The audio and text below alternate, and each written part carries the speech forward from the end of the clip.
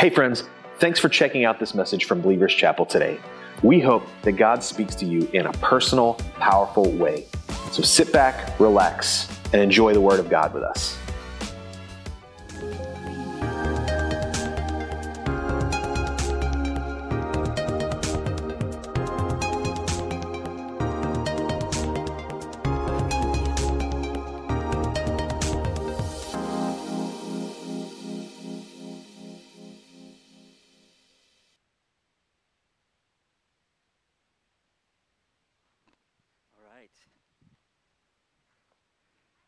Good morning.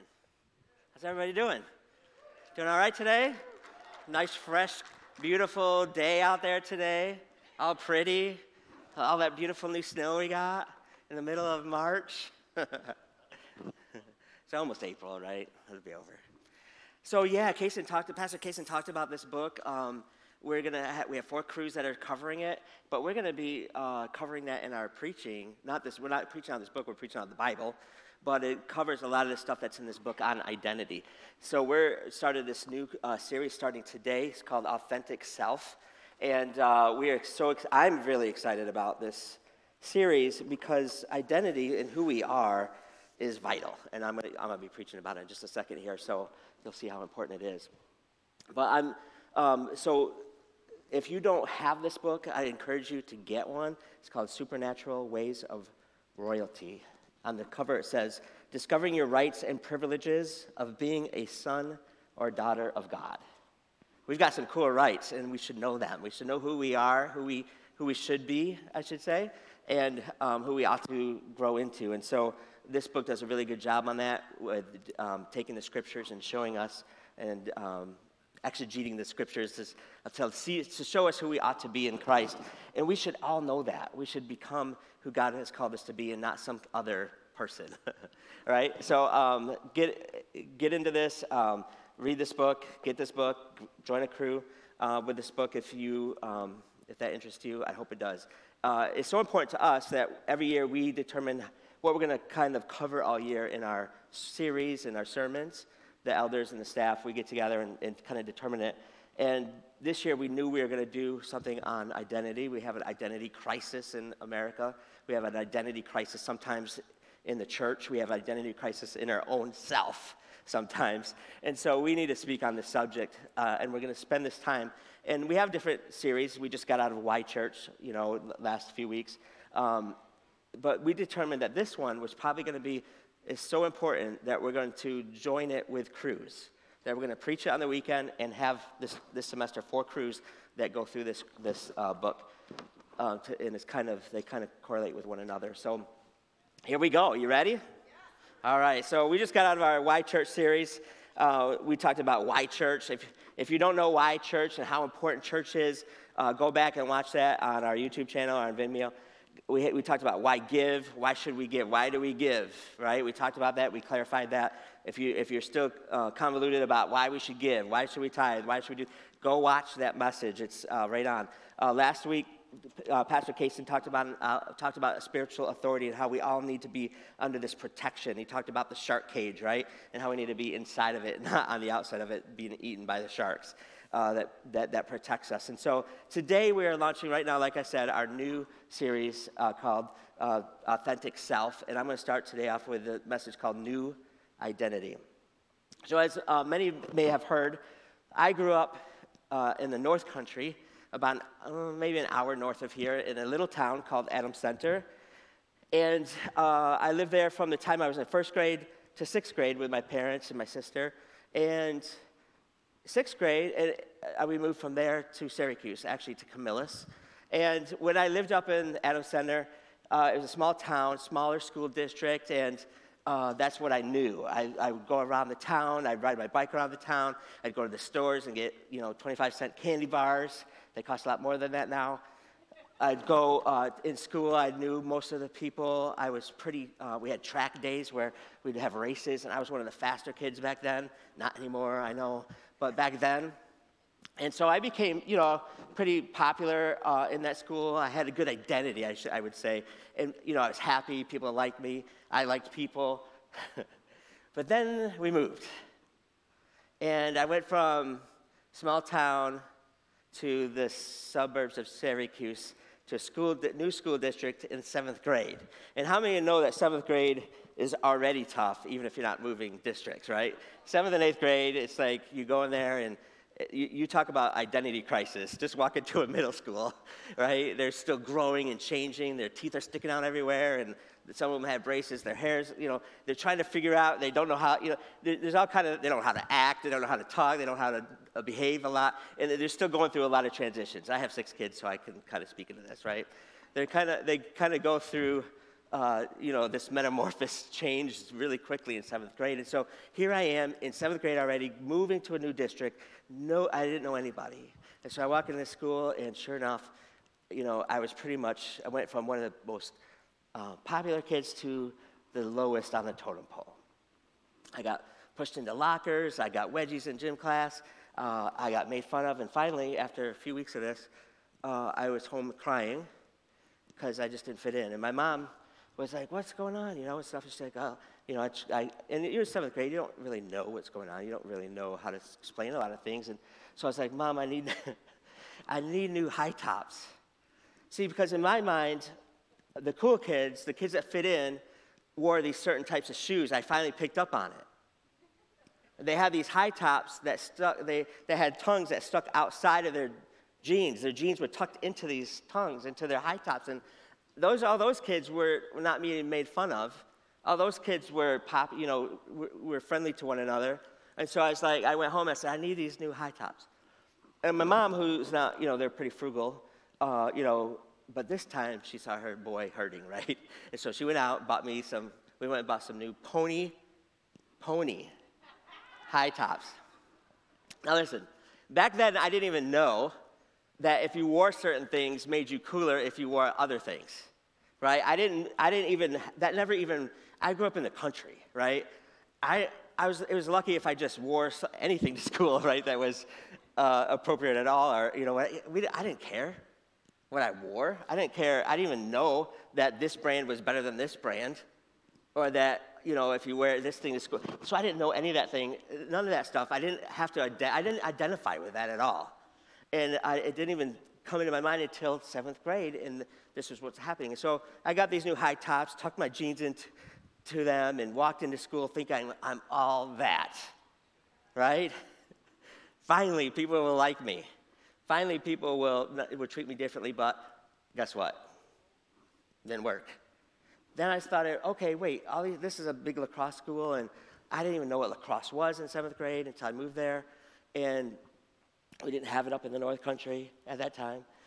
So I was like, man, I got to learn how to play lacrosse. So I practiced and practiced and practiced. I just want to fit in. I just want to be a part.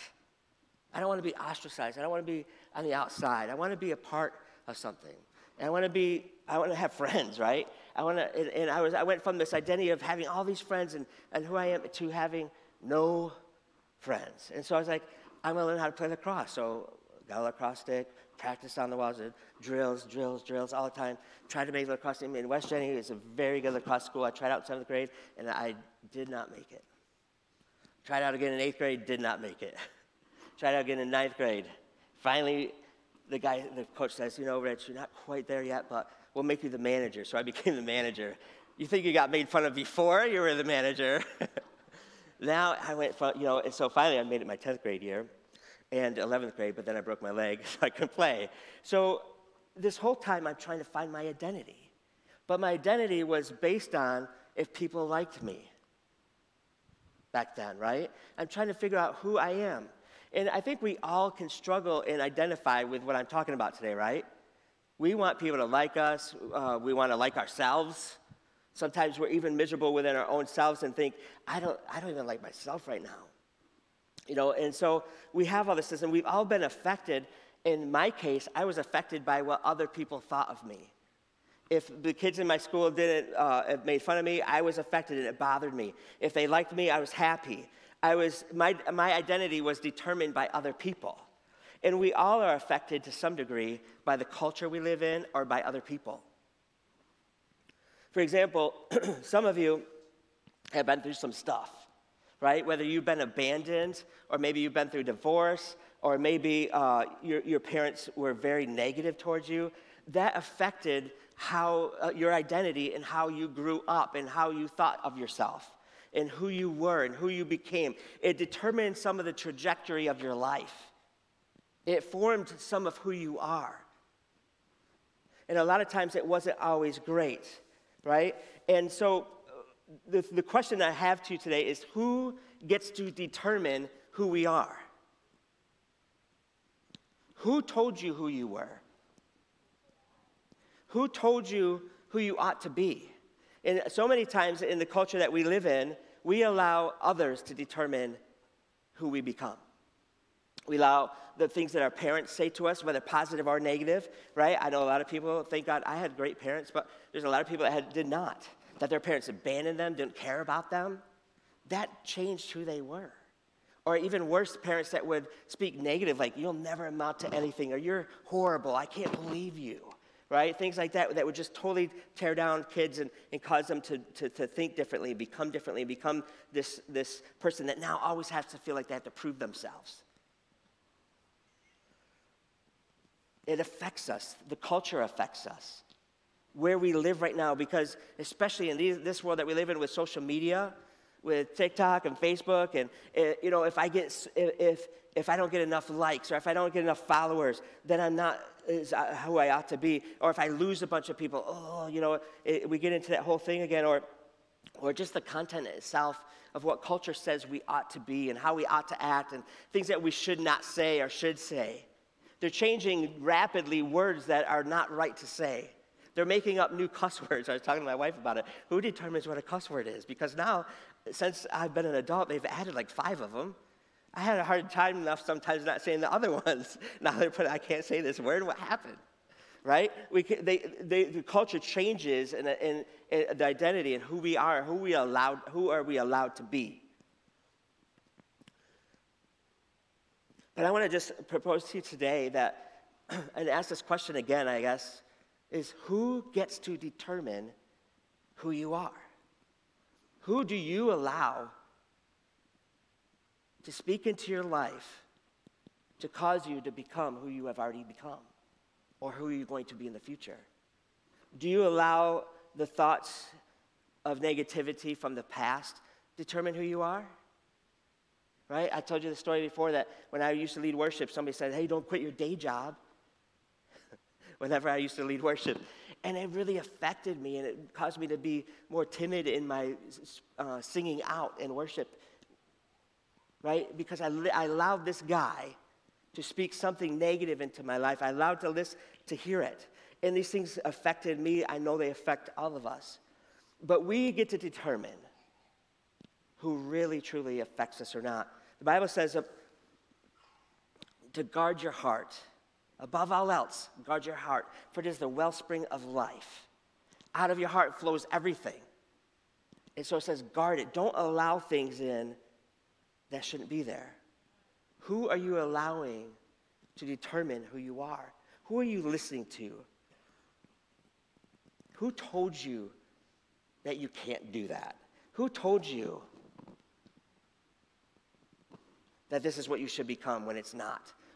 Who identified what love is to you? Who determines who you are and who you ought to become? And why does this even matter? Pastor Rich, why are you talking about this? What does this matter to you? You know, I've pastored over 30 years now, mostly as a youth pastor. And I've seen way too many times where people were like, if I do this, then I'll be happy. And it'll change from season to season in different people's lives. Always trying to find the thing that will satisfy their very lives. And I've seen people be in a career for 20 years only to realize, man, I hate this career. Or somebody to be in this relationship for 20 years and only realize, man, I don't even know what love is. Or people, is anybody with me here today? This matters. This topic matters. Who we are matters. But I want to propose to you that our identity should not be found in the culture or what somebody said to you. Even if they're good people, your identity should be found in Christ, in Jesus, and who he says you are. And doesn't this make sense? Since God is the creator of all things, creator of the world, creator of joy and peace and love, and he is joy, peace, and love, shouldn't he be the one that most knows who we ought to be and who he's called us to be? Do you think that when he created us, that he just created our flesh and then our soul and our mind, it can be anything it wants to be? No, he created us with a purpose, with a plan. He created us with a blueprint. And he knows who you are. He knows who you ought to be. And he knows the difference of where you are now and where you ought to be. And some of us, that's a pretty big gap. And that's what we're going to start. That's why we're talking about this topic for the next few weeks. Our identity should be found in God. He should be the one that speaks into our life. He's the one that should tell us who we ought to be. He's the one that should be the one to guard this heart and say, no, this isn't right. This is not what I say. This may be what so-and-so says, but this is not what I say. We need to find our identity in Christ. And so I want to turn to the scriptures today. If you'll go with me, we're going to see what he says about us and how this should be determined. In Ephesians chapter 2, if you'll turn there with me, in verse 1. The writer of Ephesians, Paul, is writing this letter to the church in Ephesus, and he's starting off with explaining our miserable condition. And he's very clear that I'll just read it, right? In verse 1, it says, "As for you, you were dead in your transgressions and sins, in which you used to live when you followed the ways of this world and the ruler of the kingdom of the air, the spirit who is now at work in those who are disobedient. All of us used to live among them at one time, gratifying the cravings of our flesh and following its desires and thoughts. Like the rest, we were by nature deserving of wrath." So the scriptures here, this is a great picture of who we were. This is a great picture of how our identity used to be. And Paul is saying, hey, this is how all of us wants to be. He's saying, first of all, you were dead. In other words, you were separated from Christ. You were unregenerate. In other words, God is a life. He brings life. He brings joy. He brings peace. He brings happiness. He is all those things. And when you have them, you're going to be flowing. Those things are going to be flowing out of you. When you don't have them and your identity is not in him, your identity is in the things of the world. This is what the scripture is talking about. Your identity is in your transgressions. That means sins. That's in your own ways to try to make yourself happy. You're going to be trying to please people. You're trying to please yourself, your flesh. You're trying to please your spouse. You're trying to please your children. You're trying to gratify, the Bible says right here, the desires of yourself, nature, your human nature, like sex and just trying to escape the issues of the heart, right? I'll just watch TV so I can blank out, or I'll drink so I can blank out, or I'll do these different things just to satisfy this, to do that. Has anybody been there? Right? We have all been, and so Paul says, you were dead because of these things. You used to do all of these things, and in that, it led to death. All those things that I just talked about and much more, right, lead us down a path that leads to death, that leads to pain, that leads to misery, that leads to hurt. And he says, you were dead in these things, in which the way you used to live. You lived and walked in a lifestyle and behavior of sin. And then he goes further, right?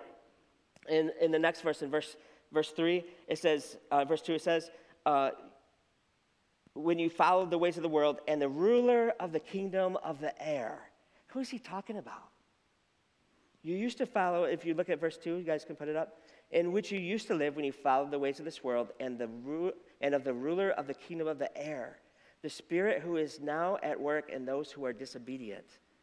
He says we used to follow the ruler of the kingdom of the air. Does anybody want to take a crack at this one? Who did we used to follow? You used to follow Satan. That's what Paul is saying here. Guys, when you were trapped in that, without you even realizing it or recognizing it, none of us said, hey, I am a devil worshiper. But Paul is saying when you used to live these things, you were following him. You weren't following Christ and Jesus. You were following the ruler of the air, which is the devil.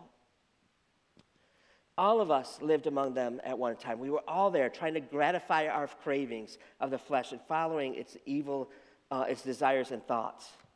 We were bond slaves to sin. This is what our identity used to be. We were trapped and bound to the ways of ourselves, to sin. We were tied up in it. We were wrapped up in it. We were caught. We couldn't get out. Even as many times as we may have tried, sometimes we try other things to get us out that only let us deeper into it.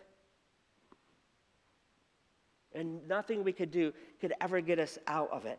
This is who we were. This is who we become. And furthermore, because of it, we were following the prince of the air, or the devil, which the devil has spirits, has demons that exert themselves upon people that don't know any better. He tries to come to, the Bible says, the enemy comes to do what? Steal, kill, and destroy. And he's out to try to ruin people's lives because he knows that God loves them so much, and I'm going to take, the Bible says in Revelations, he's filled with anger because he knows his time is short. He knows he's going to hell one day. He's not there yet. He's going there one day, and he's going to bring he's at war with God. He hates God. He hates God's people, and he's going to do whatever he can to take as many people to hell with him. Do you want me to preach the Bible? This is the Bible. And so we were once that way.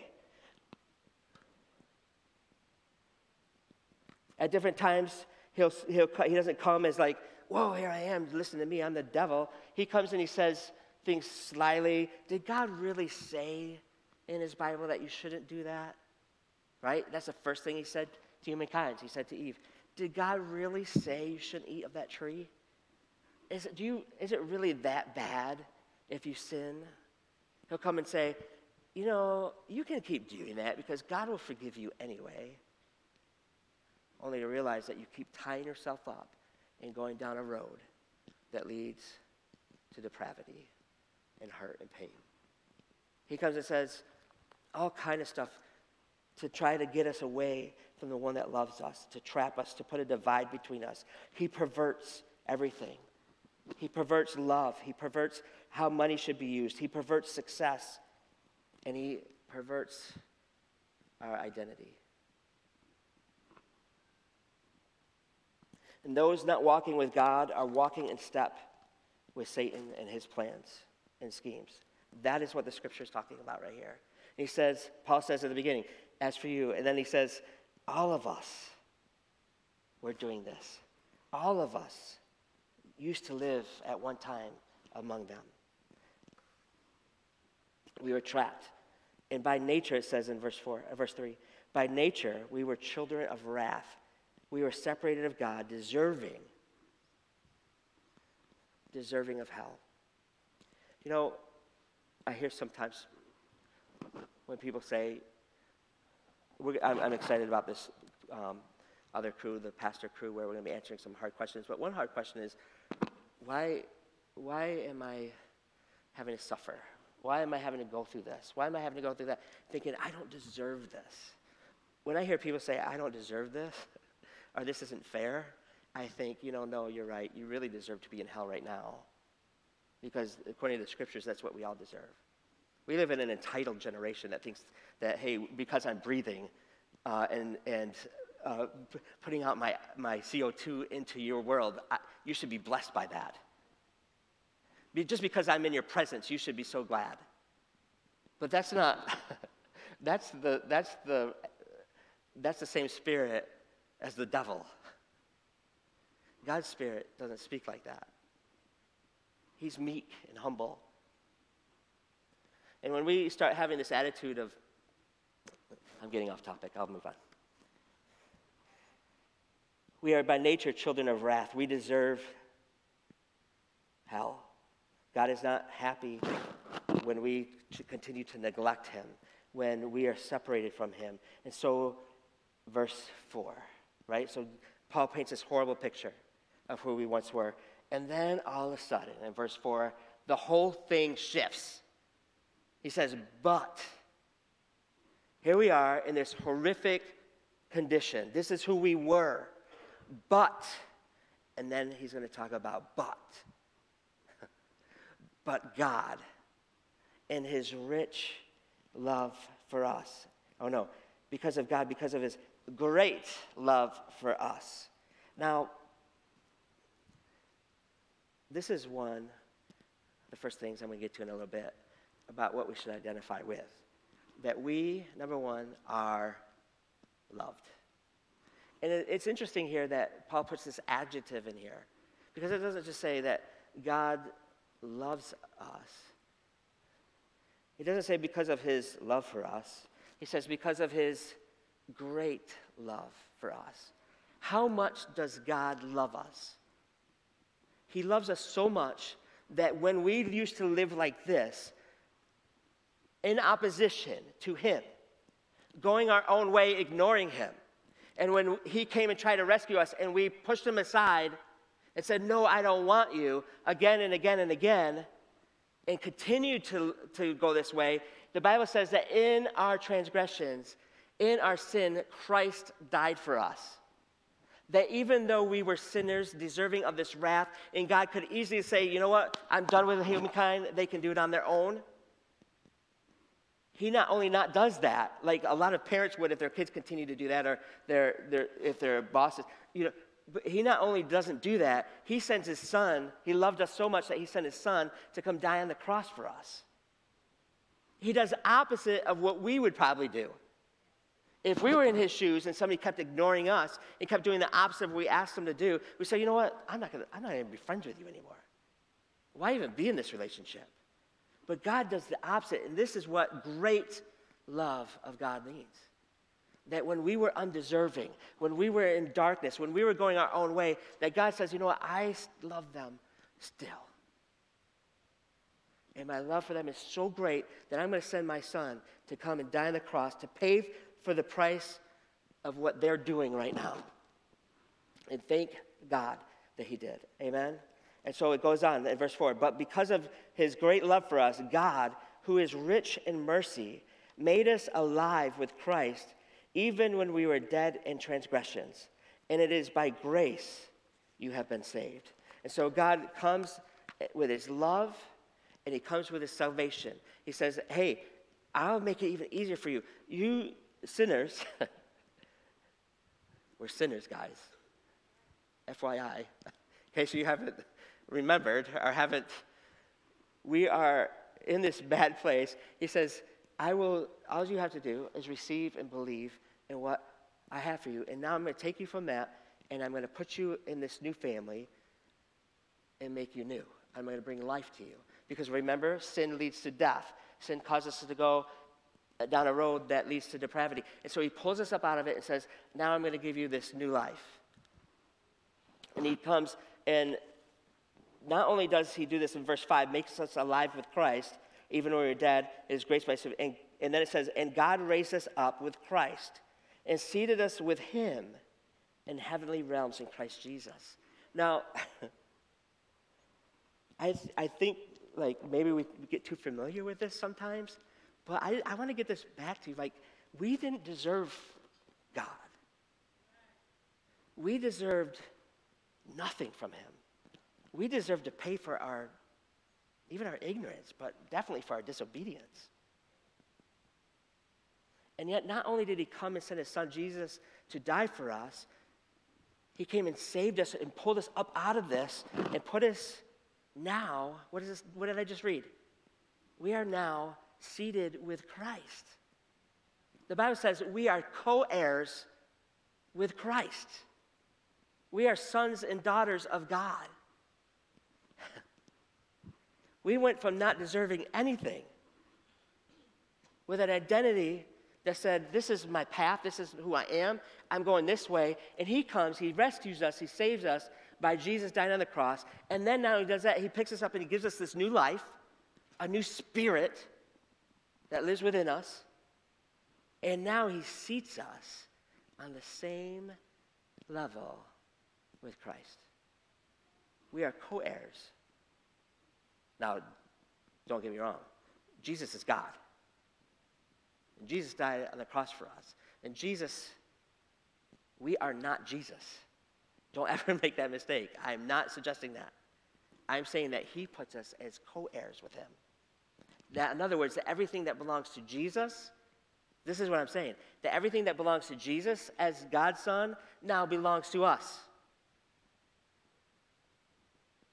Wait, because we didn't deserve anything, and we really deserved the wrath of God. Then he comes, sends his son, Jesus, die on us. He rescues us forgives us of our sin, and now he seats us next to Christ and says that we are co-heirs with Christ.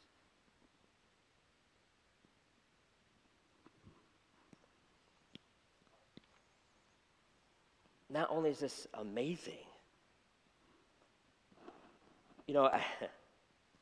it's sometimes hard to fathom.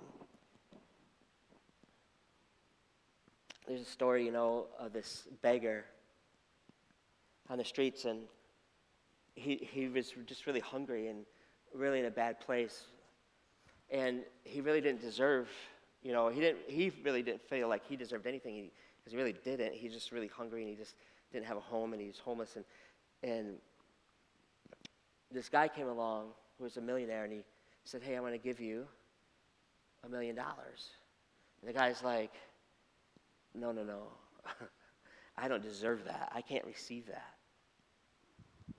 And the guy's like, "Well, I'm a billionaire, and I'm going to give this money away to somebody. So if you don't want it, I'm going to give it to somebody else." And the guy's like, "All right, I guess I'll take it." And so this guy, gets this $1 million. In the same way, this kind of our condition. We were homeless, helpless, starving, spiritually starving, blinded, poor, pitiful.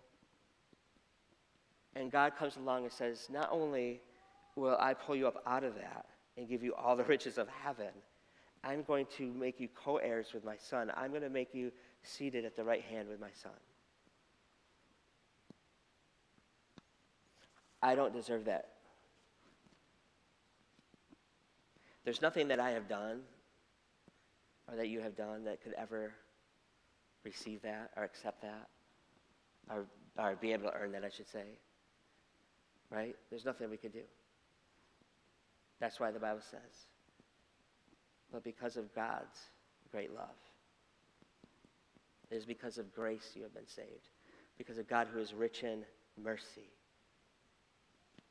we are now saved. And we have been raised up from death to life. And then it goes on. It says, "For his grace you have been saved through faith. This is not from yourself. It is a gift of God, not by works, so no one can boast. For we are God's handiwork, created in Christ Jesus to do good works, which God prepared in advance for us to do." The Bible says, and then if you skip down to verse 19, I don't have that up there, it talks about how now that we belong to Christ. Actually, hold on, I'll look it up.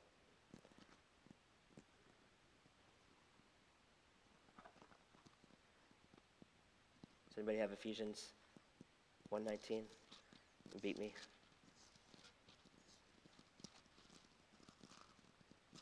There it is. It says, "And his incomparably great power for us who believe." Sorry, that's the wrong one. Oh, Ephesians 2. Wrong chapter. 2:19. "Consequently, you are no longer foreigners and strangers, but fellow citizens with God's people and also members of his household. Build on the foundation of the apostles and prophets with Christ Jesus himself as the chief cornerstone." We went from identifying with the world and being followers, even though we wouldn't say this, or admit to it, we were following the prince of the air. We went from our identity being in how we could satisfy ourselves and what others think about us and what our flesh wanted, to be pulled up out of that trap, to now identifying with being co-heirs of Jesus Christ. with being put into a new household. The Bible says we were adopted.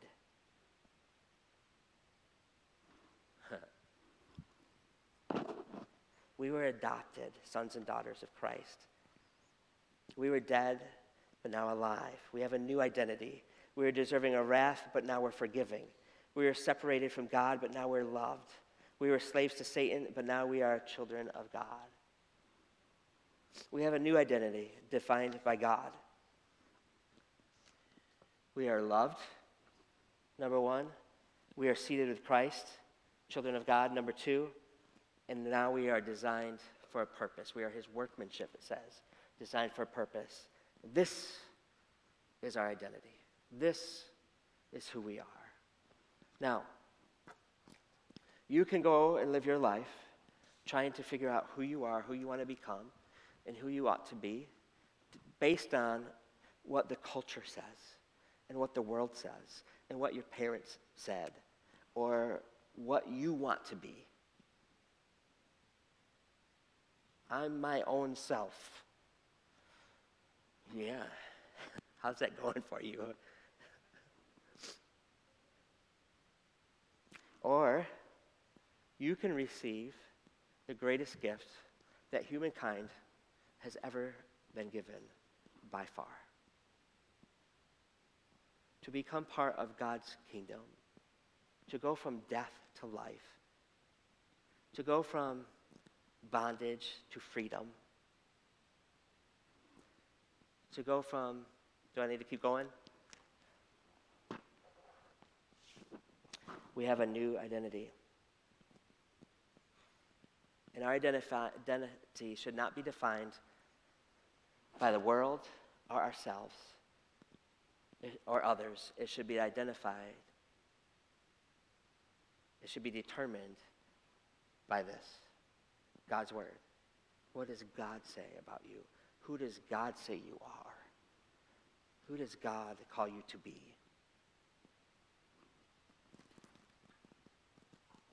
It's really hard to do that when we're tied up in all of these things. And we don't have time to be with God or to even read this to see what we're supposed to be and who we are. Or be in a crew that would help us to do that. Or be in church that would help us to do that. Or worship Jesus that would strip off some of these things. Because you know what happens? A lot of times, here we are. Thank you, Jesus. Thank you, Jesus. And we're going down through our life, and maybe a decade goes by, and then all of a sudden we find ourselves tripping up in this all of a sudden again. And God pulls us back if we'll let him. You know, I shared my story with you as a 7th, 8th grader. By the time I was in 11th grade, I was playing lacrosse, and then right after lacrosse season, or it was right before lacrosse season, 10th grade I was playing. I broke my leg here at the gym at Believers Chapel, and my identity went from, in that year, my junior year, it was all about, hey, can I fit in with all these friends? Can I be popular? Can I be liked? Will people like me? That's what my identity used to be.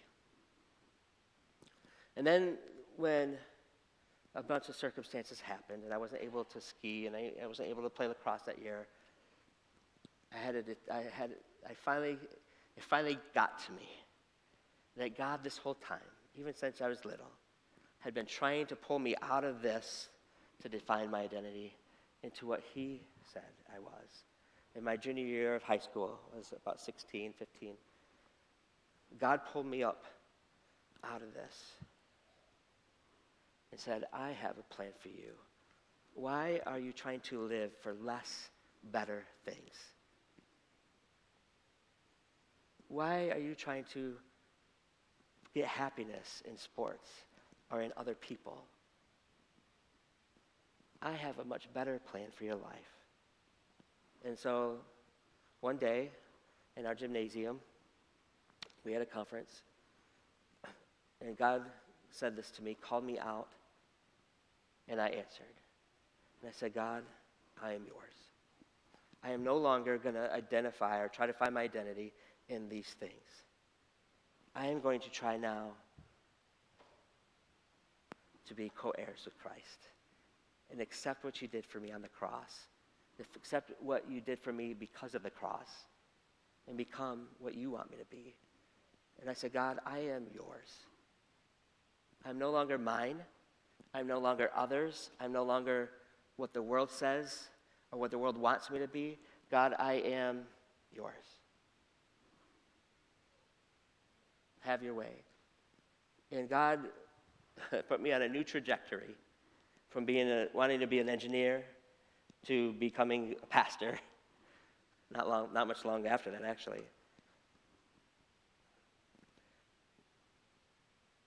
God wants to give us a new identity in him. And so for these next few weeks, we're going to be discussing this, going a little deeper into this. God has pulled us from darkness to light, from children of wrath to children and co-heirs with Christ. Amen? Come on, let's bow our heads and close our eyes.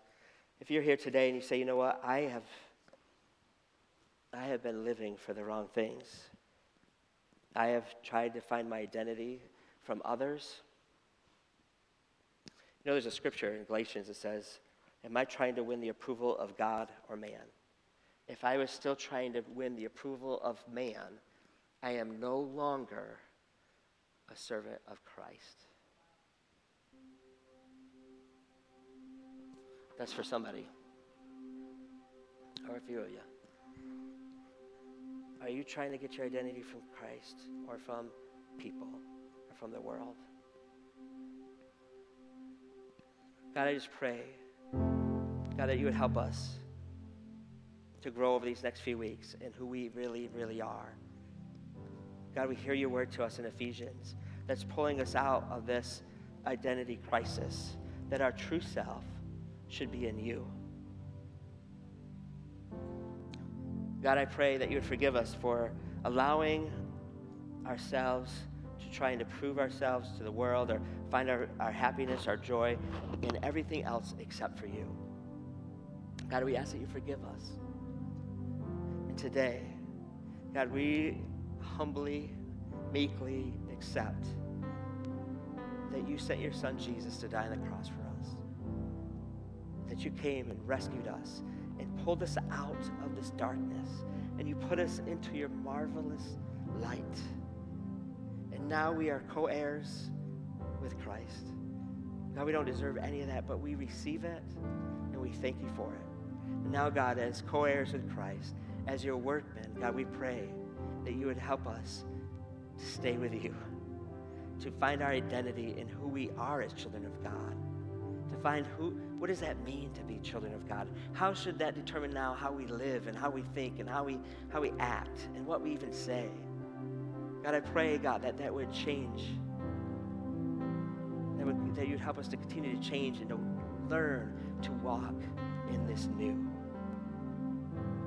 identity. We thank you, God, for rescuing us. Continue to do your work through us. If you're here today with everybody's eyes closed and heads bowed, and you say, you know what, I've been trapped and I can't get out. Maybe you're trapped in sin, or maybe you're just been separated from God, and you just can't. This is just speaking to you, and the Spirit of God is moving in this place. He's wanting you to He's opening your eyes right now to see what I'm talking about. If that's you and you say, you know what, that's me. I want God now to come. I want to receive what Jesus did for me. How do I do that? I want to say a prayer with you. And when we say this prayer, it would be you saying, Jesus, God, I receive what you did for me on the cross. And I recognize that I'm a sinner, and I repent. I turn from the things I've been doing. I say, I am not going to live anymore for myself and the world. And now I am going to be not only rescued by you, but now I'm going to be co-heirs with you, and you are going to be my Lord. You're going to be my Savior, my Lord, my Father. That's what I want. If that's you in this place with everybody's eyes closed and heads bowed, would you just lift your hand and say, you know what, I need that, I want that. God, I'm sorry for doing my own thing. I'm sorry for going my own way. I see your hands, you can put them down. Anybody else? I see your hands, you can put them down. Anybody else? else? Come on, I want you to say this prayer. I see your hands, you can put it down.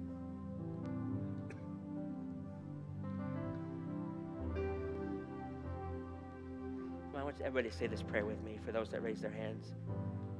Lord Jesus, I'm sorry. Come on, mean it from your heart. God, I'm sorry for going my own way, for doing things that are wrong, for doing things that separated me from you. Thank you, Jesus, for dying on the cross. Come on, say it again. Thank you, Jesus, for dying on the cross. I receive what you did. I receive your forgiveness. Now help me to get to know you and to learn to be a child of God. The Bible says that if you said that prayer, that all the angels in heaven are rejoicing if just one person said that prayer. Isn't that cool? When one person comes to Christ, when one person comes to him, that all the angels rejoice. I think we should rejoice too. Come on, can we give it up for those that just said that in this place? Look, over the next couple weeks to come, we are really going to get into what does it mean and look like for us to walk and live as children of God over here, right? Not in the world, the flesh, but what does it really look like? Because here's what I believe, as your pastor, and even to myself, I don't think we're walking in the fullness of it. Does anybody think they are? I'm walking in total fullness. I think there's things that we think that God doesn't want us to think. I think there's ways that we live that are less better than how God would have us to live. I think there are blessings of being a child of God that we don't even know about because we haven't figured it out, we haven't asked. I think we are living less better in many, many ways. That if we would learn what it really means to be a child of God, we'd be like, whoa, what a privilege, what an honor. And that should grow and grow and grow in our lives. And so we're going to spend some time over the next few weeks talking about this and getting into this. I'm excited. I think next week Pastor Bethany's taking it to the next level. Then I'll be back the next couple, and Casey's going to do one. And so we're gonna keep going on this, and simultaneously we have crews. Four of them are doing this book. If you're in another crew already, and you're like, oh shoot, you can still get this book. This book is easy to read, and it is fun to read because you're like, wow, that's what Jesus did for me. That's who I am. It's good stuff. All right, so be a part. God, I thank you so much for what you're doing in our church. God, what you're doing in our lives. God, we just pray, just continue to pour out your blessings on us. God, even though we don't deserve them, we're so grateful for you. We thank you that you love us. We are loved. We thank you, Jesus. Thank you for loving us. In Jesus' name, amen. Come on, let's stand up and worship the Lord. Thanks again for checking out this message from Believers Chapel. You know, the Bible says in Romans 10:13 that everyone who calls upon the name of the Lord will be saved. And it's our hope that you will make today that day to call upon the name of the Lord and to give your life to Him. If you'd like to speak to a pastor, please take out your phone, text 315-444-2100, and somebody from our team will be in touch with you. Also, if you're making the decision to follow Jesus for the first time today, text the word Jesus to that number, 315-444-2100, and we would love to celebrate with you. Thanks again, and we'll see you next time.